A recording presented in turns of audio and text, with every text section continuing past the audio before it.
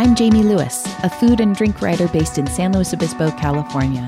And this is Consumed, a podcast about eaters, drinkers, makers, and thinkers across California and at its heart, the Central Coast. Thank you for listening. Consumed is sponsored by my friends at Slow Life magazine. I remember when Slow Life first came out. It was a skinny but mighty magazine intent on sharing the stories of people who live, work, play, and give in San Luis Obispo. Today, the magazine is no longer skinny at all. It packs loads of interviews, information, inspiring stories, and my food column, which covers dining trends up and down the coast. Find Slow Life in your mailbox every other month by subscribing at slowlifemagazine.com. Jen Harris is a senior food writer for the Los Angeles Times and the hashtag LA Fried Chicken Queen. I don't think I'm overreaching when I say Jen is obsessed with fried chicken. I mean, she eats it every day. When we met up at the LA Times office, she shared with me that she had just walked across the street to eat a banana and a little plate of fried chicken nuggets because she hadn't yet reached her daily fried chicken quota. See, she's dedicated. In our conversation, we talk about her education as a journalist, her relationship to the legendary and world-changing food critic Jonathan Gold, and about that one time she upset all of Twitterdom. Enjoy. Here's Jen Harris. It was mediocre at best, but at least it was fried chicken. How's that sound? Is even bad chicken, fried chicken, good chicken? Bad chicken is better than no chicken. It's like pizza. Bad pizza is better than no pizza. Yes. Have you ever had pizza that Yes. you regretted?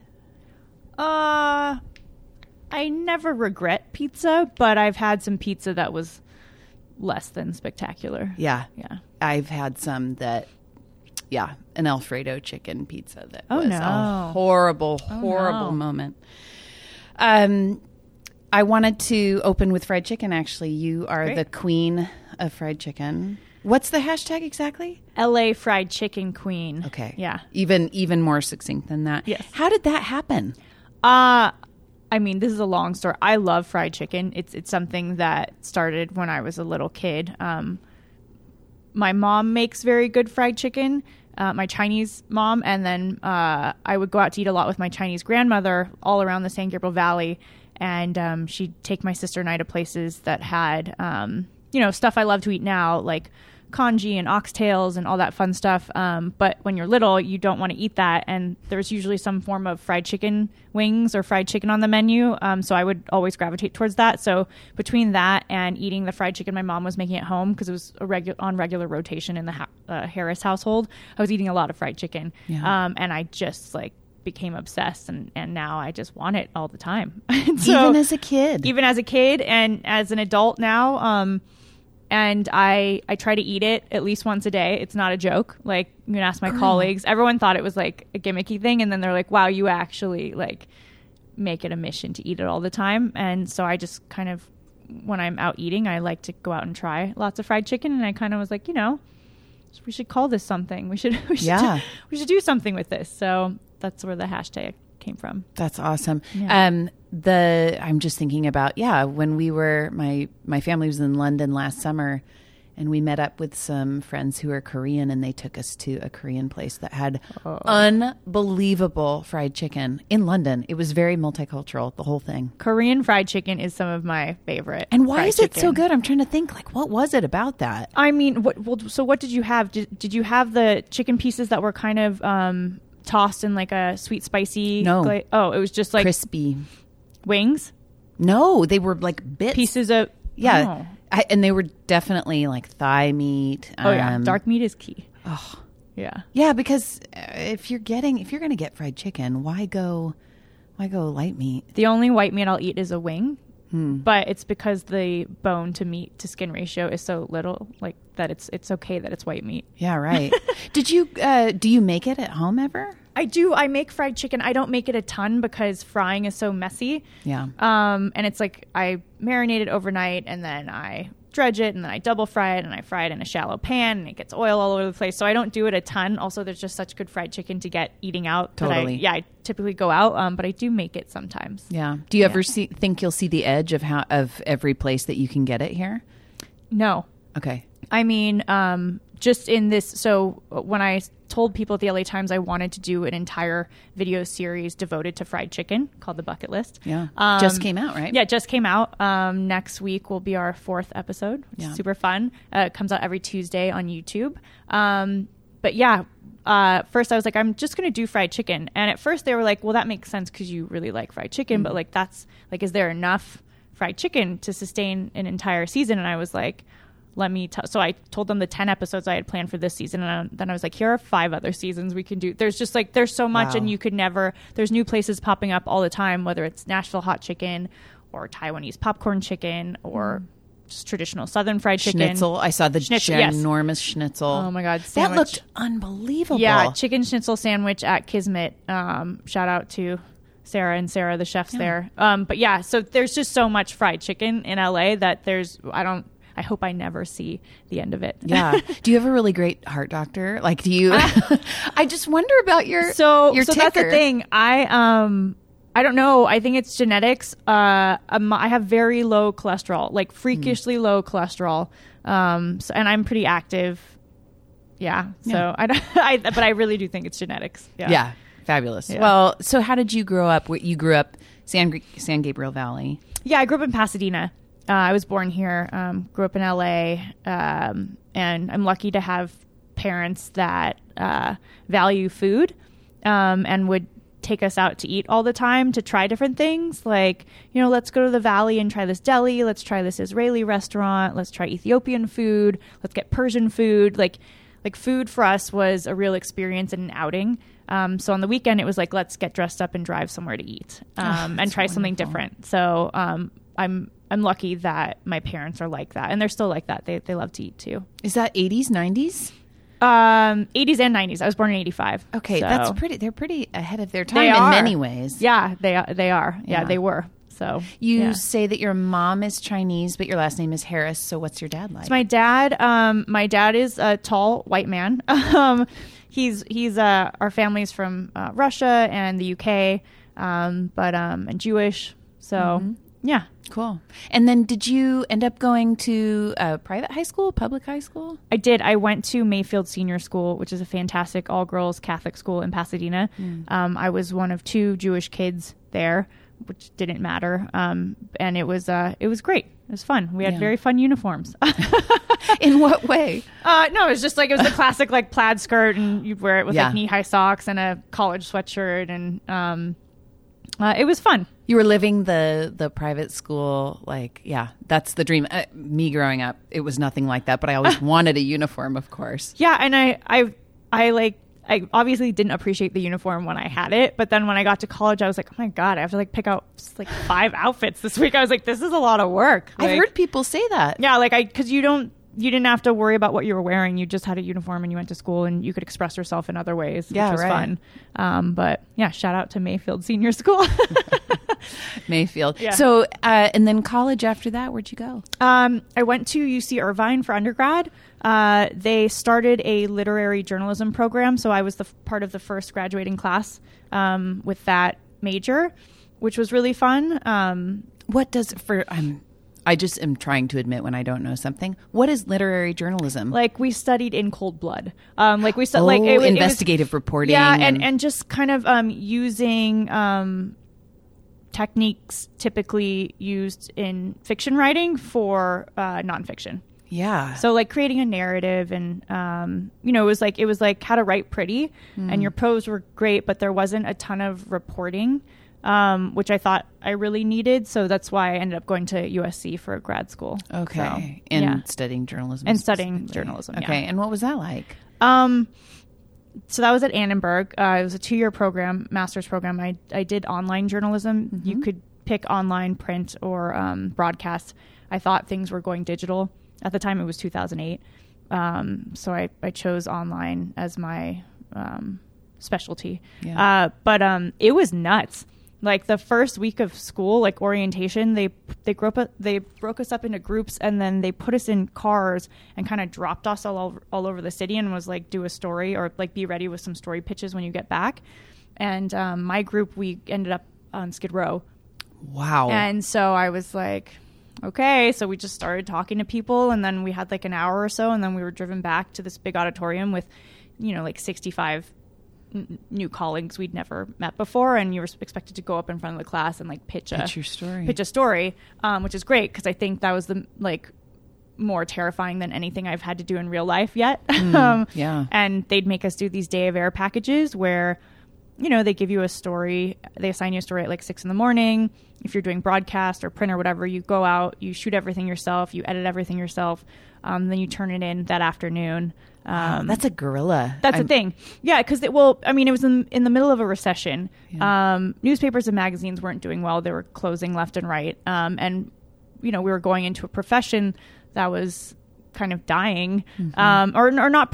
Journalism will never be dead, but it was not prospering like it used to. And it didn't look like the model that it had been for so long. No, it was so different. Hence me being like, sure, I'll do whatever you're calling online journalism.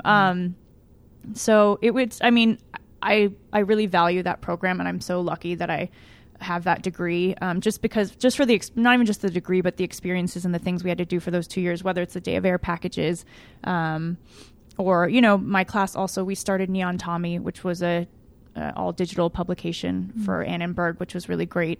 So yeah, and it was like writing for the web, which, wasn't terribly popular or really a thing back then. Or like how to do HTML coding, or, how to build your own website, how to work with a CMS, stuff that has been invaluable for when I got my job here at the LA Times. So that's the stuff actually that I am teaching up at Cal Poly. Nice. But that's, now we have models to show this has worked, this has worked, but you're on ground zero for that. Yeah. Did you already know that you wanted to write about food or cover it? When I was an undergrad, I wrote for like the New University paper, which was the UCI paper there, and I was doing feature stuff. I was writing about entertainment and restaurants, but I've always loved food and loved cooking, and thought, if that could be my beat, like how cool would that be? So yeah, I always wanted it. I didn't think it would actually happen, but I always wished and hoped and dreamed that that'd be what I could cover every day. Yeah. So then you graduated Annenberg, and what happened next? So I graduated in 2010, and all my professors were like, "You're gonna have to freelance. Life's gonna, you're not gonna get a big job somewhere." And so I kind of freaked out. So of course I went to Europe for 2 weeks, and then I came back and applied. I had this spreadsheet, and I applied to like 50 jobs, and one of them was like a copywriter for Kim Kardashian's Shoe Dazzle. It was like any sort of writing job, because I was so freaked. I was like, I'm not going to get a job. I'm going to have to live at home forever. Like, what's going to happen? And the LA Times posted a job for an online web producer. And I was like, I didn't even really understand what that was. But I don't. Even as you say it now, I'm like, what is that? So I was like, okay. So I contacted them. I gave them my resume, and then I ended up on like a 2-hour-long phone interview. It went really well. And they called me in for an actual in-person interview. And then later that day, they offered me a job. And I was like, what is happening? What? But then I learned what the job was. So the job was, and we still have web producers now who are super invaluable to what we do. And they are the people who take the stories and put them online, but you build them out. You do the photo selection, you do the headline. So you're kind of like the online editor of whatever content you're responsible for. And any kind of interactive components. Yes. Yeah. Anything, maps, anything. Right. And so I was like, I don't know if that's what I want to do. But my mom was like, oh no, you just get your foot in the door of the LA Times and then you kick it open. And I was like, okay. So I took the job and I started doing that, but I quickly found that, I obviously wanted to do more. So I met with some editors at the time, and I just said, hey, I'm a journalist. I noticed and I was working for the image and book review sections at the time. And I just said, here's some story ideas I have. And also, you guys aren't writing a lot about celebrity fashion. Maybe that's something I can do for you. And then they gave me like a Sunday column called Frugal Fashion, where I was writing about celebrity fashion and where you can kind of like get their looks. And then it kind of just spiraled from there. And then I started pitching more stories and getting assigned stories. And then after a year and a half, in opening the food section came up, and had you been angling for that? Yeah, so I had been like hardcore stalking Russ Parsons, who was the food editor at the time. who let me take him to lunch, and he let me write about like the Orange County Fair food, and he was like, that's pretty, he's like, all right, here's some other stuff you can do. And then I started working for the food section, and kind of the rest is history. But yeah, I was when I first got here, I didn't know if I'd be able to write for the food section, but once that became a possibility, I was like, all right, I'm gonna go and make that happen, because that's what I've always wanted to do. So you kind of hit, I mean, I know you've worked really hard. You also kind of hit the lottery, struck the lottery, just in terms of like first job coming out of grad school. I mean, yeah. I know that you worked your way into a different I know what position. you're saying. Yeah. It's just amazing, though, one company. Yeah. I think if you just keep asking questions and you keep trying, I mean, not that everyone can always have what they want, but I think there is something to be said for just keep going for it. Yep. Yeah. Yeah. So when you showed up, Jonathan Gold was here. He came a little after me. Oh, he did? Yeah. Okay. He was hired after me, yeah. Okay. I've been here since 2010. Okay. Yeah. So when you did eventually get to work with him, I mean, a lot of people that listen to this podcast are not Angelenos, so they don't necessarily know. It's always amazing to me who does and doesn't know about Jonathan Gold. I'm sure here he's legendary. But I mean, can you kind of explain what he was like and what he did? So Jonathan was our restaurant critic, and he was larger than life. And he'd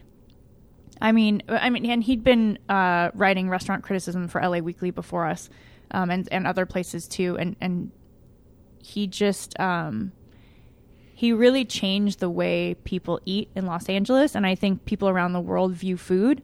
In that he valued things and people and cultures and dishes that people kind of never paid attention to before. So yeah, he was the first to review a food truck. Or spotlight a little hand-pulled noodle place in the San Gabriel Valley, or, make it cool to find a random place in the corner of a shopping center that no one paid attention to before. So he was great in so many ways, but I think that is his lasting legacy. But as a person, he was probably the smartest person still to this day I've ever met. He... wicked smart, just knew it was an encyclopedia. And that was the thing with his writing. He would pull references and create context from so many different, music world, architecture, anything. He just he was an avid reader, and he knew so much about everything. And that's why his reviews were so rich with information and, again, context. And he was funny, and he was a great mentor, and he was a very sweet, thoughtful, generous person. He was the best. Yeah. He was honestly the best. Yeah. In the documentary about him, one of the things I took away was his home. And I mean, I know there's a lot of stuff all over his house. Books. Yeah. So many books. Many, and just kind of scattered and all over the place. But the warmth of the home that he kept, that was what I was really touched by. And obviously an amazing man who changed the way food is looked at. It's looked at as a kind of a litmus test for a culture. Yes. Yeah. I think that was all him. Yeah. Their home is full of books. That documentary was interesting. But yeah, I know there was a lot of emphasis on the deadlines not being well, and I've heard that from other people. Well, I mean, but that's the thing. Whenever he turned in whatever he was turning in, it was like the best thing ever. So you were just excited that you got it, even if it was a little late. But yeah, he's a genius, and it took him a little while to do things. But yeah. What has it been like since he passed away? What's it been like around here? I mean, we miss our friend and colleague. But our two new critics, Bill Addison and Patricia Escarcega, are phenomenal. They are carrying the torch in a way that I've just been so impressed with them, and so happy with how they've been representing the city and representing the paper and the places they find. And I think they're doing right by Jonathan and by their positions in the city in general. Just covering food here, I'm so happy with them. They're really great. Yeah. So and then there's also the food section has been it's not refurbished, but it's been reorganized, I suppose. Yeah, so we brought back from the beginning. So Peter Meehan, who started Lucky Peach magazine and was a writer for the New York Times, he was hired as our new food editor, which is a really big move. It's a bold move because he lives in New York. Yes. Yeah. Yeah. So he lives in New York. And then, but he's here at least once a month, and in constant contact with the staff. And then, Andrea Chang, who was an assistant editor in the business section, became the deputy food editor. I call her A++ because she catches everything. She is one of the best editors I've ever worked with. She's just fantastic, and she really makes the train run here. She is phenomenal. And so the new food team, we brought back the standalone food section last April. Right, which is bringing that back. Not many places are bringing anything back in terms of newsprint. Yeah, and that had a lot to do with Kimmy Oshino, who is the assistant deputy managing editor. Sorry, Kimmy, if I got your title wrong. It's a very good title. So she's kind of the head of all of features and many things at the paper, but she was really behind that effort to bring the food section back as well, and give us resources. And it was kind of like a dream come true that now we have like 8 to 10 pages every Sunday. It came back on Thursdays, then we just moved it to Sunday. But yeah, to devote an entire and here's the thing, even devoting an entire section to the food scene in LA is not enough. Like, we need 30 pages, you know what I mean, to cover everything and all the people we need to highlight. But it's really been fun. Yeah. Do you think that the standalone food section, I already know what you're going to say, but do you think it came back because of demand, or did it come back as a choice on the part of the paper to make that a seminal part of what you do? I think both. Yeah. But I think I've always thought that LA is one of the best food cities in the world, let alone, especially the country at least. And I think the rest of the world in the last couple of years has kind of come around to that idea, or thought that they discovered that it was the best food city. And so I think there was more of a demand for it. But I also think that the editors here value food and what it means to covering the city. And so I think they recognize that there was a need we had internally as well. Yeah, staking a claim on that. Yeah. In terms of the complement of the food section, where do you fall into that?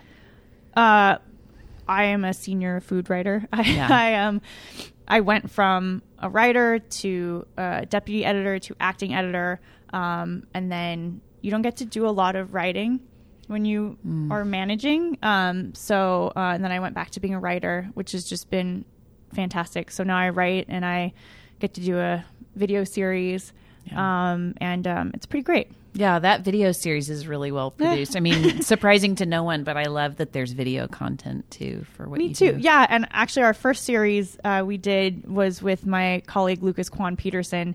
I don't know if you've seen Off Menu. Yeah. So he went out to different neighborhoods in LA and kind of shined a spotlight on whether it was Thai Town or South LA or Koreatown, just going to different neighborhoods, meeting the people there, eating the food, and it's a really fun show. So there'll be a season 2 coming soon. Excellent. So, excellent. You brought up New York, and when I said that it's a bold move to hire Peter, I wasn't even talking about the fact that he lives on the other side of the country, more so because I think that's totally possible, and he's proving it to be true. It's more that I think of him as a conceptual guy. He's got very wonderfully different kinds of ideas for how to lay things out and approach them. And so I can already tell that you're seeing that here with that first pull-out section that came out was so fantastic that he put together, that you all put together. Oh, no, yeah. But I mean, it does start with him, and he has really great ideas for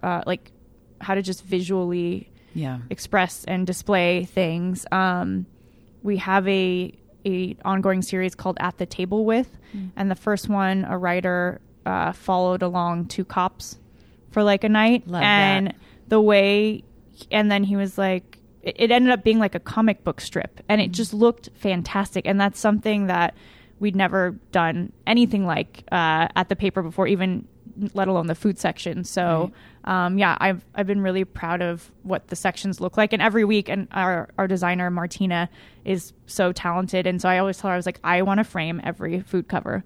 Like, that's amazing. Yeah, like you can say that. Yes, like I would like to frame so many of our front cover stories. So yeah. When you choose to cover a place, do they come to you? Like, do you respond to press releases, generally speaking? It depends. If it happens to be a good idea, yes. But most of the time, we're just out eating, talking to people, trying to think of if we see a trend or, trying to think of story ideas. We do like it when someone wants to come to us with an exclusive first look at a new restaurant. So we definitely do those. But yeah, it depends. Or if the press release is something weird or wacky, or bland, but it's not. We're not against press releases or anything. That's how a lot of people get their info. But it's kind of a toss up as to whether or not we'll be able to do something with it. Yeah, so, and you're probably out in the field a lot, deciding what you want to cover. Yeah, we hope to be, but yeah. How do you find out about the places that are not sending you press releases? I mean, I think. In my almost 10 years here now, July will be 10 years, which is crazy. Nice. I've tried to form relationships with different chefs and publicists and just people and bloggers and people who eat around town. And so that, hopefully word of mouth will find its way over to me. But yeah, I think just letting people know that you would like to know the news, you want to know new things. I also use social media a lot for that. Instagram, I'll see a chef being like, oh, working on this new project. I'll DM them and be like, hey, so what's that new project?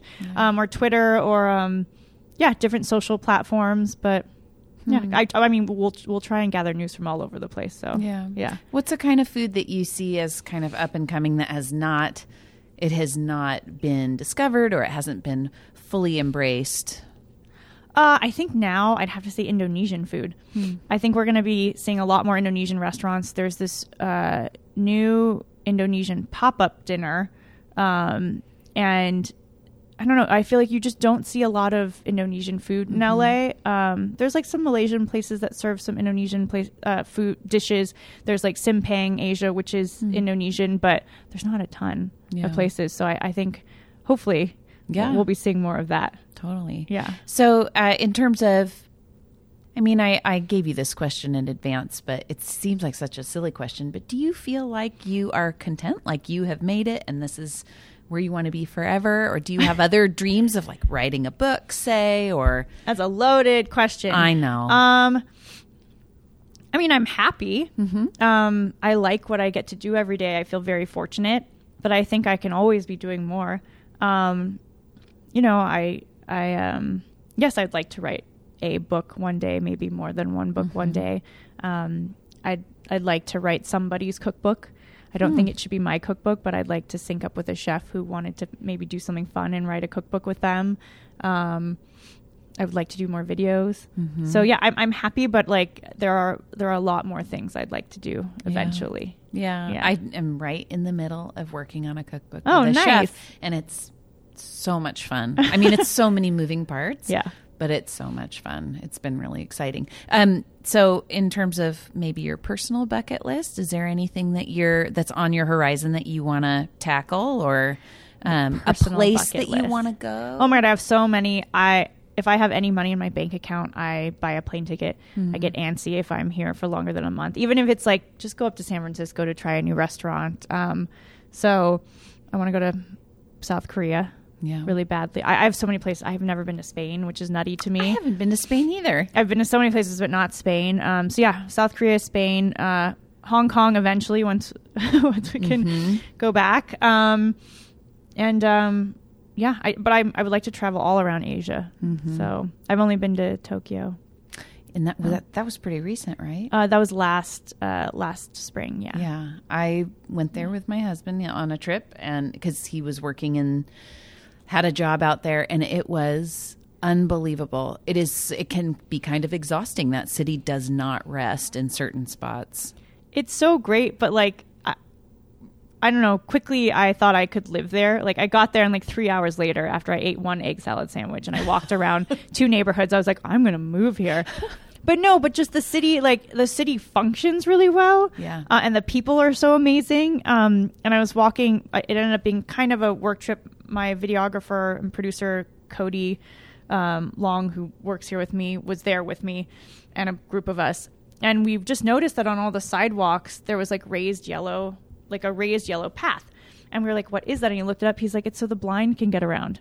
Yeah. But like just the fact that the entire city is set up so that some like people with a disability can get around. I just was like, you know what? I'm going to move here. Yeah. They're really good with human comfort. Yes, they are. I'm sorry. We could talk about the toilets for an hour. I just was listening on the drive down here. I was listening to somebody talk about a Japanese toilet, and they are unbelievable. They have so many functions. You know how I'm going to know I've made it? If I make enough money to buy a Japanese toilet. That's so if I buy one, I'll come back and say, you know what? Jamie, I made it because I have a Japanese toilet that has 50 buttons on it. It's the best thing ever. And some of the buttons are like, it coughs for you, so you don't have to cough, and you don't have to go into it, but like it warms the seat for you. Yes. That is how you know you've made it. Yeah, when you have a Japanese toilet. Yeah. Exactly. I wanted to ask you about stories that you've written in the past. What's a favorite one that stands out to you? I mean, I have a couple favorites. One that I was super proud of, I wrote last year on just kind of how hard it is for restaurants to function and just stay in business in LA. And I talked to like maybe 30 restaurant owners and chefs and different people in the restaurant industry, and just kind of the different, the struggles that they go through on a day to day.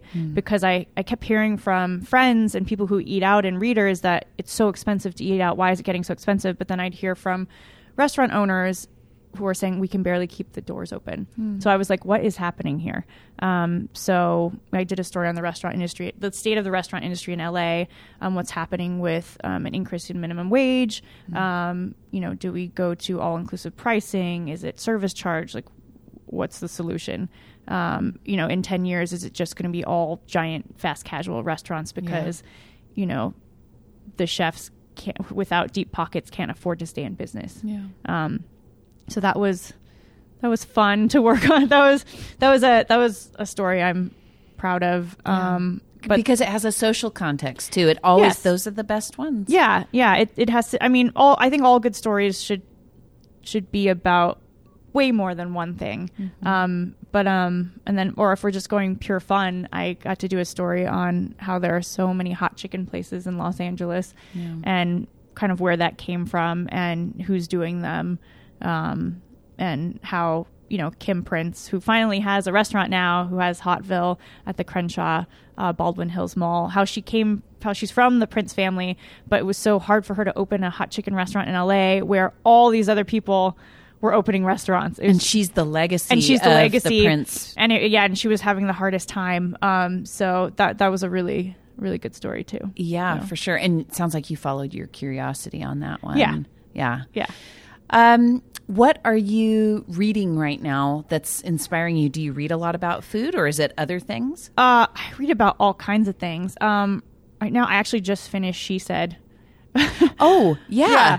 Which was great because you're just like, wow, that's investigative reporting at its best. That's Megan Twohey? Yes. Okay. Yes. And then I also read Ronan Farrow's book as well. Yeah. Catch and Kill. Are you seeing anything? I mean, obviously, I know this is a leading question, but what are you seeing in terms of the Me Too movement and women in food? I mean, is the needle moving? I mean, in LA, there are so many fantastic women in food.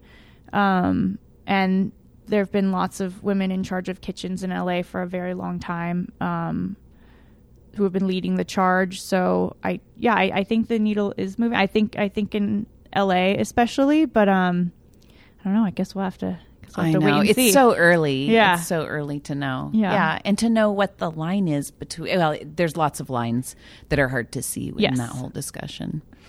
What is something that you have done professionally that you kind of wish you could go back and change? I don't know. Change or do over or... I don't know. I mean, once I do something, I try to just like put it in the past, I try not to, I actually really make an effort not to dwell on the past. Yeah. So I don't know. I'm sorry. I don't know if I have an answer to that question. That's okay. Or what's been a really big challenge for you? Well, and how about this, to link it back into what we were just talking about? Do you feel like people take you seriously when you walk into a restaurant or into any, scenario where you are the journalist and you're covering something? I hope they take me seriously. I mean, I do think there's a fine balance between, I get to do a lot of fun things with this job. I get to do the one video that the most people wrote to me about was I reviewed the dollar menu at Taco Bell using emojis. So that's so sometimes I do really fun things like that. Yeah. And then sometimes I write huge pieces or, bigger pieces on the state of the restaurant industry in LA. So I think it can be hard when you want to do both and when you enjoy doing both, whether it's people taking you seriously or however they perceive you. But I'm going to continue to do both if I can. But yeah, it's hard. I feel like when you write something now, you have to think about, is this going to get traffic? It's an important story. Are people going to click on it? I think that's a constant struggle. The compliment of people who are reading your stories on their phones as opposed to in print is pretty outrageous, right? It's hugely way more digital readers, which I like, and I think that's great. I love the print section. I love reading the print section. I love being a part of the print section. But I'm super, super proud when something goes viral online. Yeah. I think it's definitely fun, and to know that many people are reading and reacting to your stuff. Yes. Okay. Yeah. And so speaking of viral, I was waiting for this. I'm happy. Said I could. I'm happy to talk about it. Yeah. So explain. I think a lot of people maybe don't know where I'm coming from. They don't know what happened. So they may not know the name of, even Jonathan Gold, but they'll know the name Chrissy Teigen. Everybody knows Chrissy. Yeah. Good old Chrissy. So I'm a fan of Chrissy Teigen. I'm still a fan of Chrissy Teigen. Been a fan of hers for a long time. So she, and I was following her cravings because she came out with the Cravings book and was getting into food. And then she recently launched a Cravings website. And so on the website, she had a guide to where to eat in Los Angeles and a guide to where to eat in New York.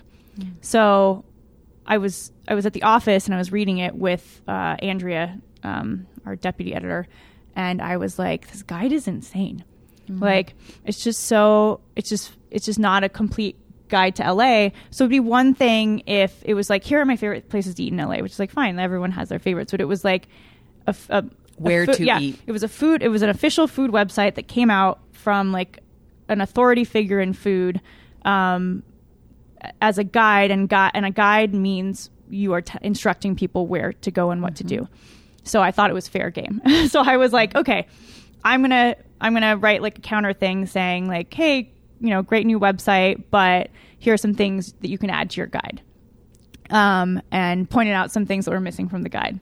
Not supposed to be in a mean-spirited way, anything like that. What kinds of things were you adding? Where did you see that hers was lacking and you had other ideas? So Asian food. There was nothing in the San Gabriel Valley. And we have so much good Asian food there. And here's the thing, the places she picked there were very good restaurants on the list. I was just saying these are great, but here are some other ones you can round out the list with.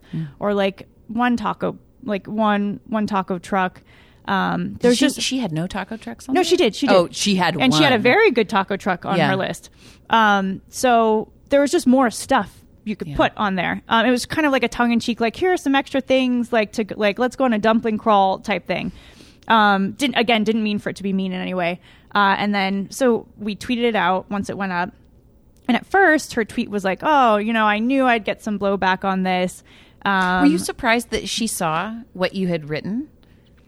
Kind of. I mean, I feel like the LA Times food account on Twitter is pretty active and has a pretty big following. So I wasn't too surprised. And I didn't write anything that I'd be ashamed of her reading. Yeah. You know what I mean? I would never do that anyway. And so it's fair game if it's going up on our website too. Yes. So it went out.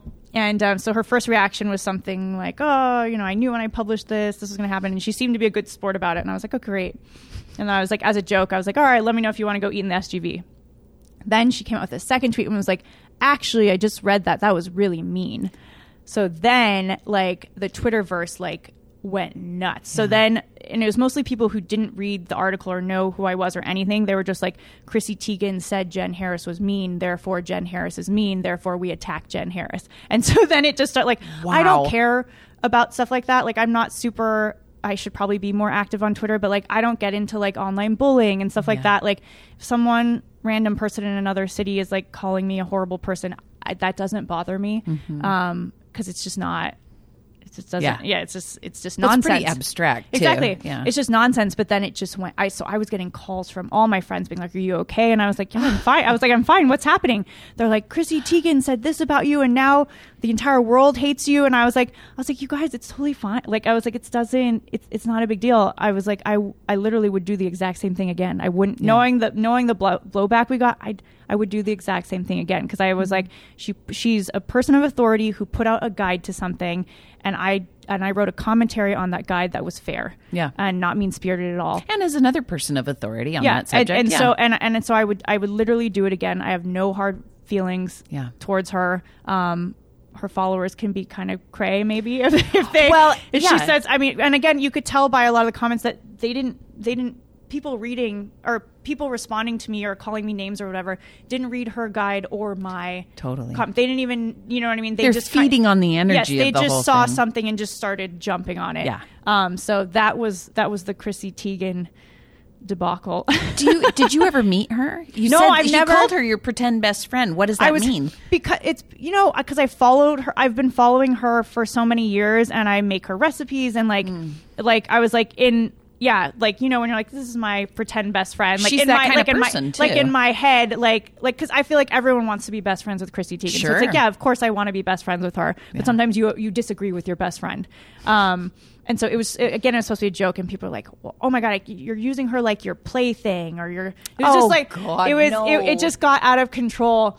And I was just like, you know what, it's not worth. So I literally didn't even respond to a single comment. I just let it. Yeah. Let it play out. Then you're the right person to be on that side of that whole Twitter thing, because it could really tear somebody up. Well, that's the thing. You don't want to be on the wrong side of Chrissy Teigen. No, you don't. But again, I would do the same. I'm totally fine with everything I wrote and said and did, and I would do it again. Yeah, right on, girl. I just think it's so entertaining. The whole thing is like, I knew that we were going to meet to do this, and I just scratched the surface a little more, and wow, that was quite an interesting thing, and all about a food guide.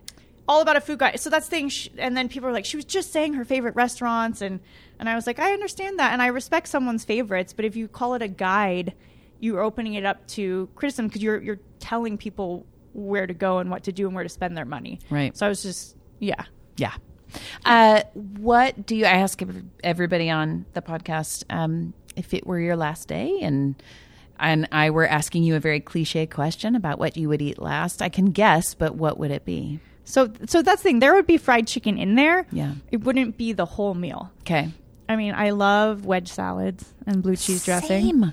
And I love Caesar salad. Like, I just love salads with creamy, fatty dressing. There's a fantastic place up near where I live in Santa Margarita called The Range. Actually, LA Times was one of the first people to review it 12, 15 years ago. They have a salad called the Man Salad that comes with a giant steak knife, and you get half a head of iceberg, and it's just gorgeous. Oh, that sounds great. You could dig into it. Yeah. I love that. And I love iceberg lettuce. I know it has no nutritional value whatsoever. Doesn't matter. But I love it. And and then I would have some cheesecake with... I would have the cheesecake from Rayo's restaurant for dessert with graham cracker crust. Yes, dense and just classic with graham cracker crust, and that's it. No sauce, nothing on it. And I would have that and a martini, and I'd be pretty happy going out like that. Classic. Yeah. Thank you, Jen. Thank you so much. Thank you so much for listening to Consumed. It is a labor of love, and I appreciate anyone willing to give me their ears for an hour. Consumed is edited by Chris Lambert. If you have ideas for guests I should interview on Consumed, please visit the contact page at letsgetconsumed.com and be sure to sign up for the Consumed newsletter. Until next time, this is Jamie Lewis. Thanks for getting consumed with me.